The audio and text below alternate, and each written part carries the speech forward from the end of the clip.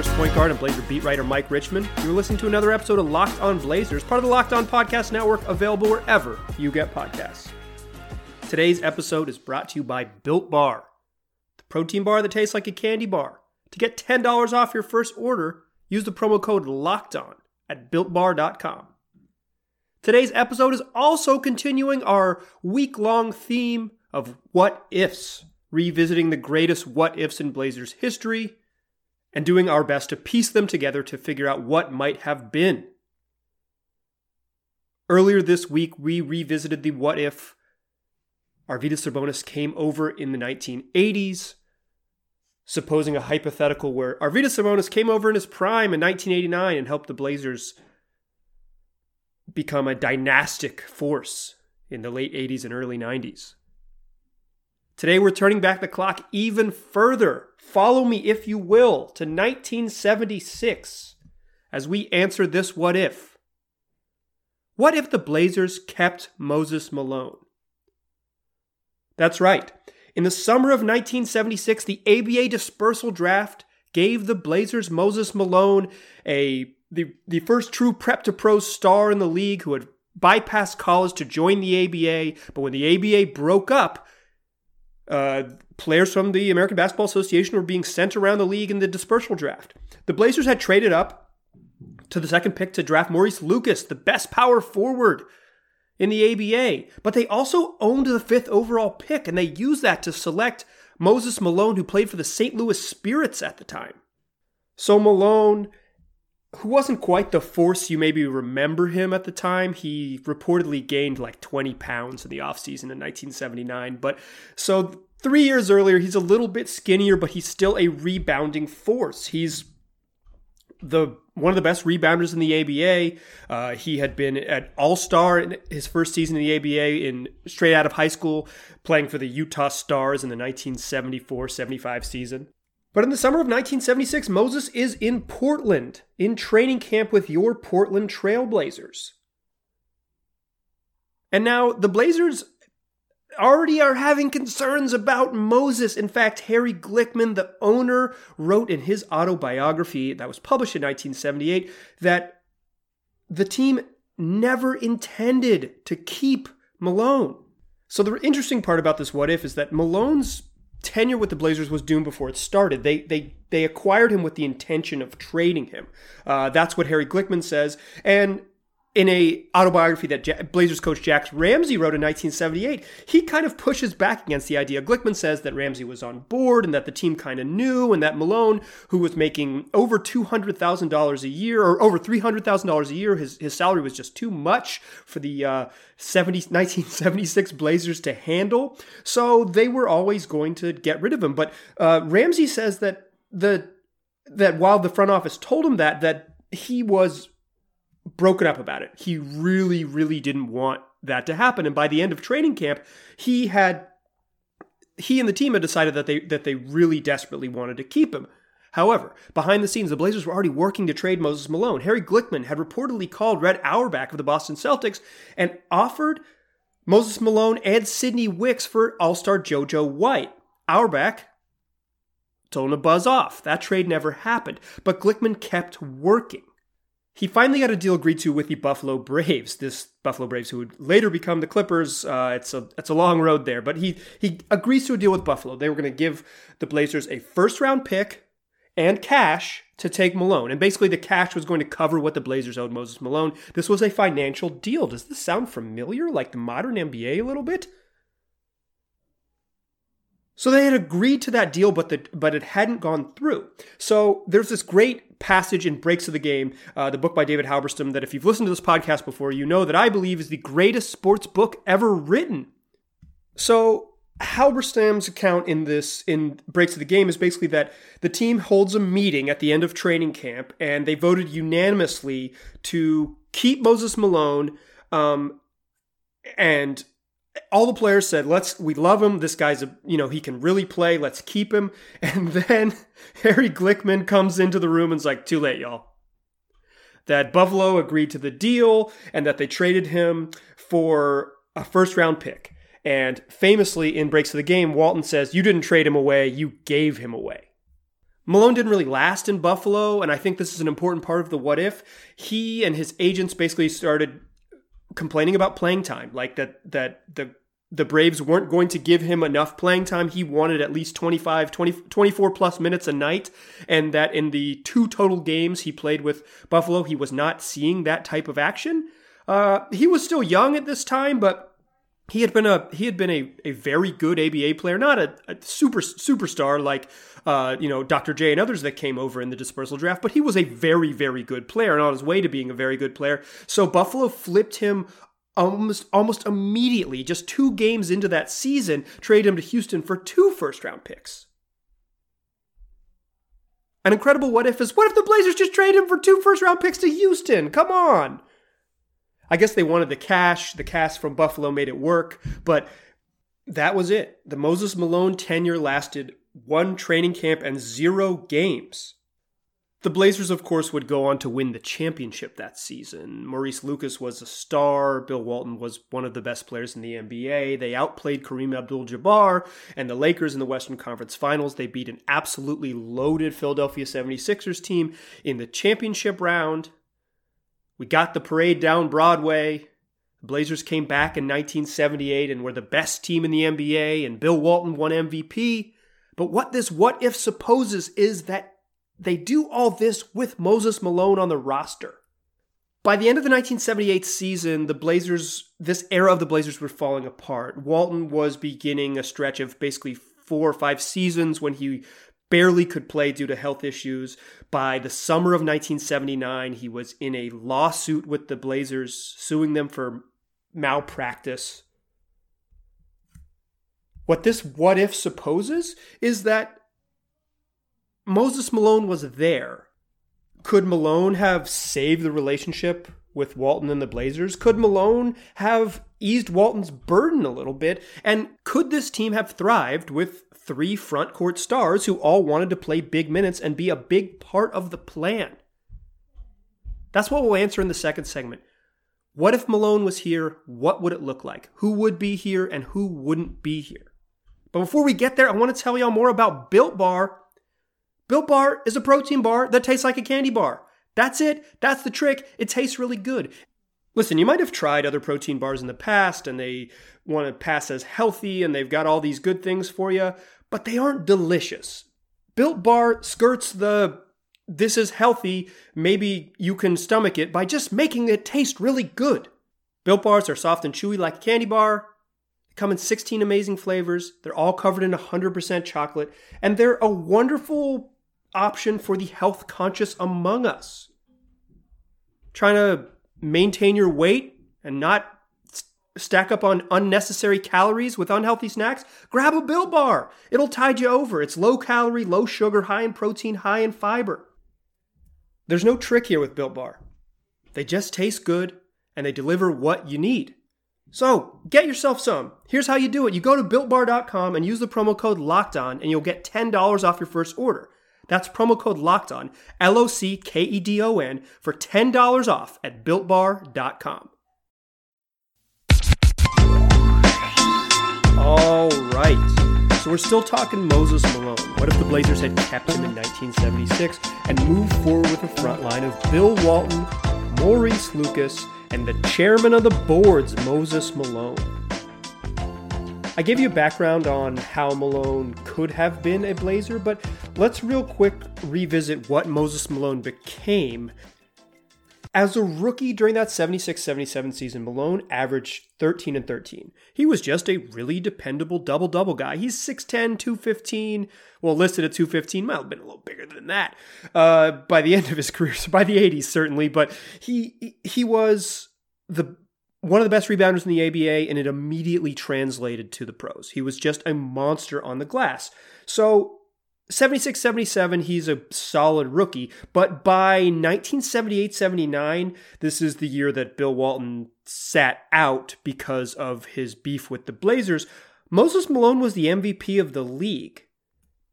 And prior to winning MVP in the 77-78 season, that's the year that the Blazers, after they win the championship, they start 50-10, and Walton breaks a bone in his foot and kind of just ends his Blazer tenure briefly. We'll revisit that here in a second. But Malone averaged a cool 24.8 points and 17.6 rebounds.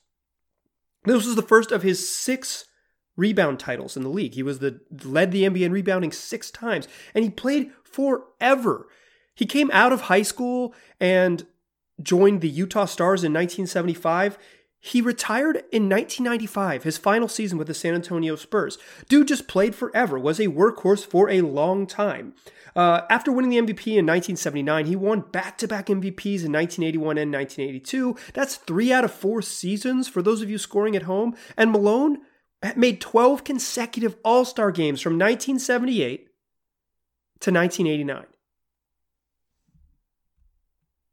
So what we're answering here in the second segment is sort of who would be here, who wouldn't.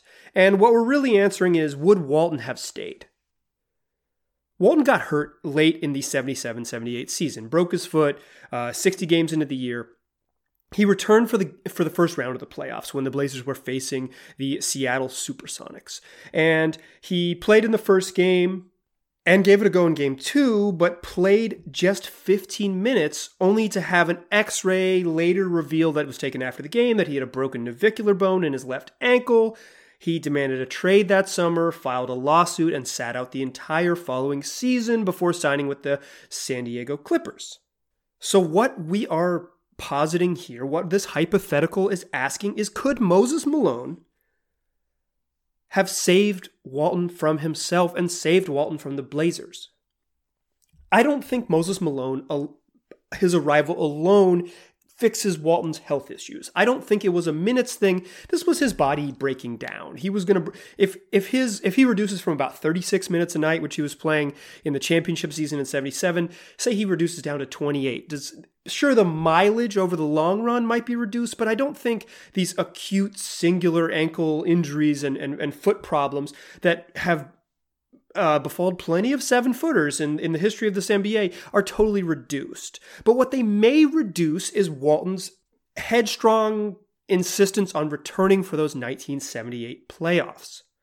If you have Moses Malone, who's probably not the MVP of the league if he's still a Blazers backup, but he's the best backup center in the league still. He certainly would be among the great rebounders of his time if he was there in 1978. So maybe you don't get Walton rushing back for the playoffs because the Blazers are really good without him.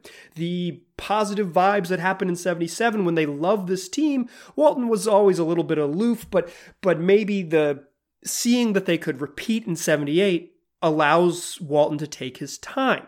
And why I say repeat in 78 is because the NBA really changes in the 80s when the arrival of Magic Johnson and Larry Bird kind of shifts the power to the Lakers and the Celtics.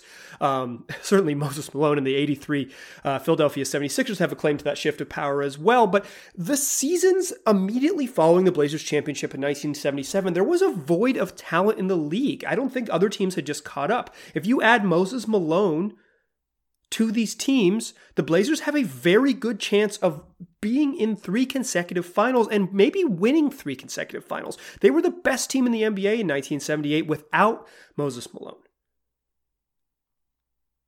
Perhaps they're a championship level team for 2 more seasons at least.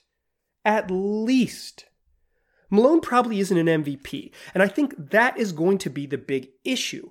Malone, wanted to play big minutes. That's why he got out of Buffalo right away. He played in Houston for a few seasons and was very good, but eventually signed a very large long-term deal with the Philadelphia 76ers. He was actually a restricted free agent. Technically, he signed it with the Rockets and then they traded him to Philly, but regardless of those semantics, this was a dude who knew he was good. He knew he was the best rebounder in the league. He had come out of high school to go ahead and make his money and get his minutes. He had 2, they're called lawyers in the newspapers I read newspaper stories I read leading up to this podcast, but they're his agents, essentially. These are his agents, and they were kind of working him behind the scenes to get him, millions of dollars in the 70s and 80s, making him one of the highest paid players in the NBA. This Moses Malone was not short on ego. He wasn't short on talent either. It was a reason why he had perhaps an ego that matched it.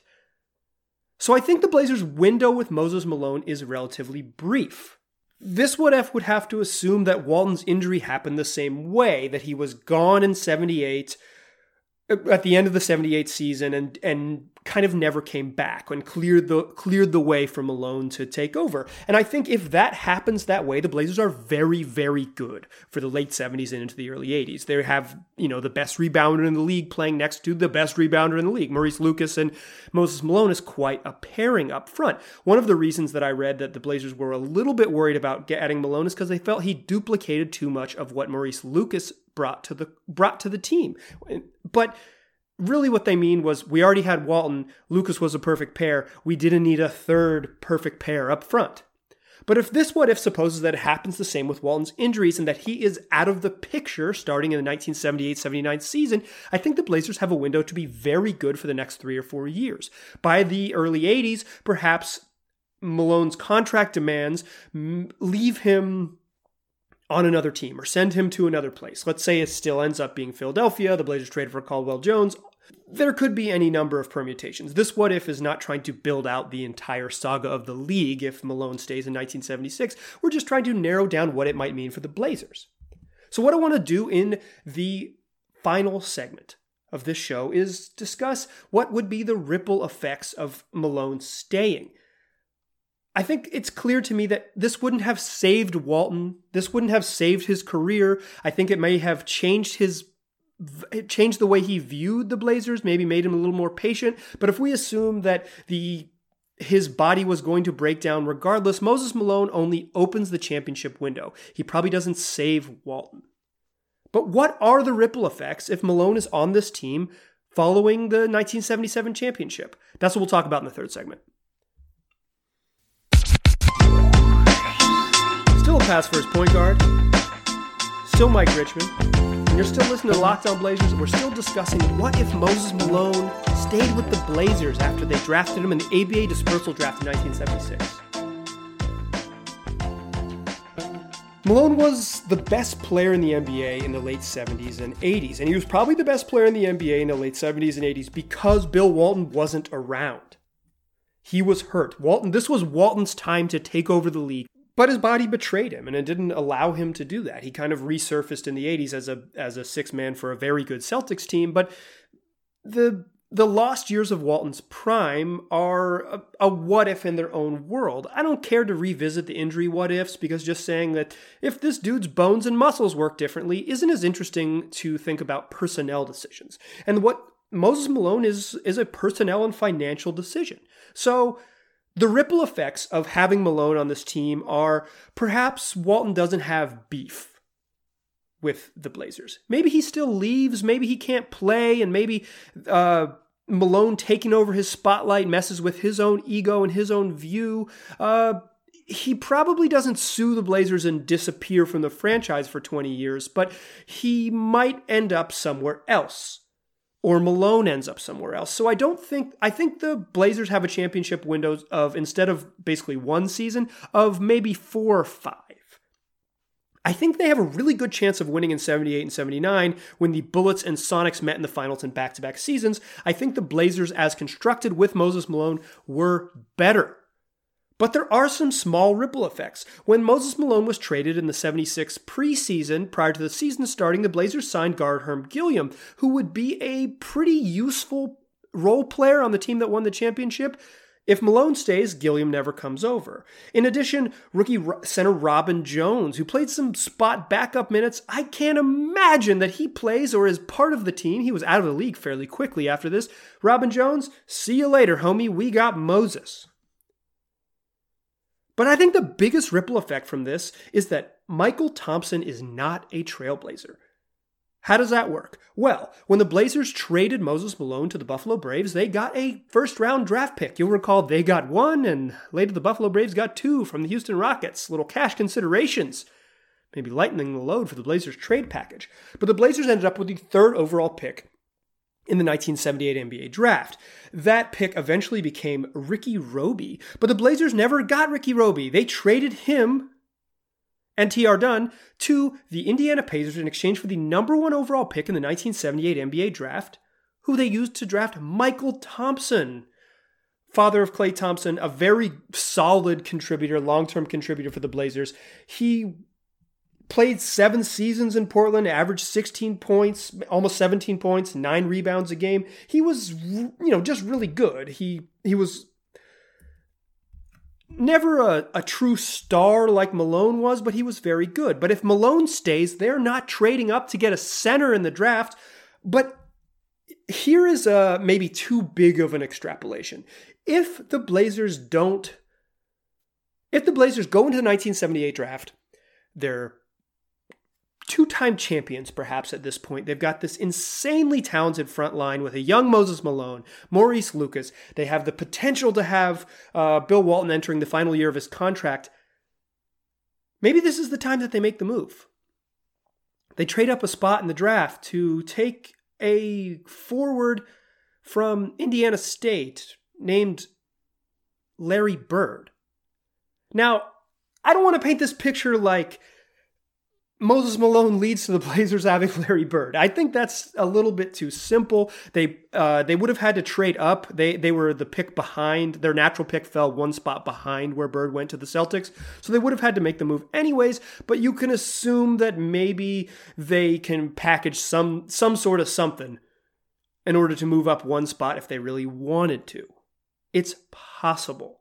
What I'm saying is this.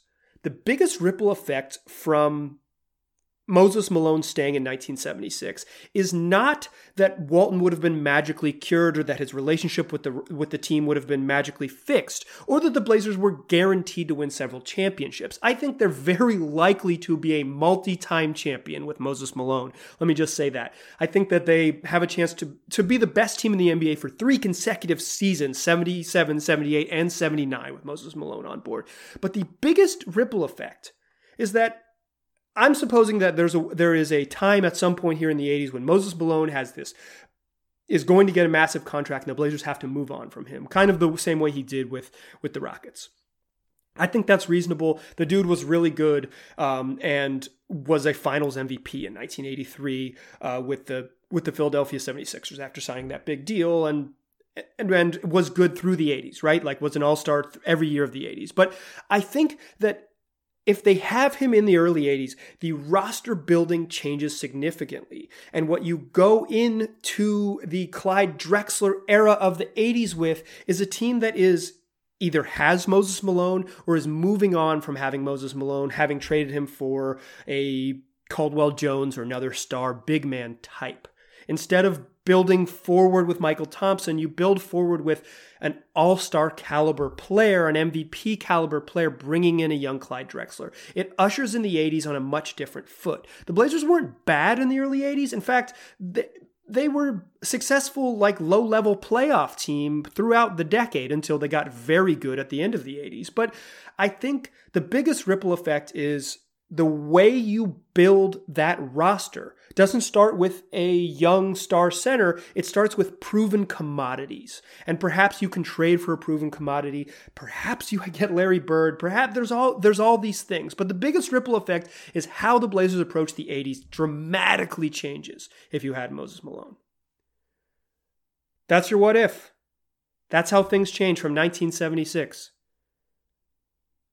A guy that they drafted to trade, got rid of right away.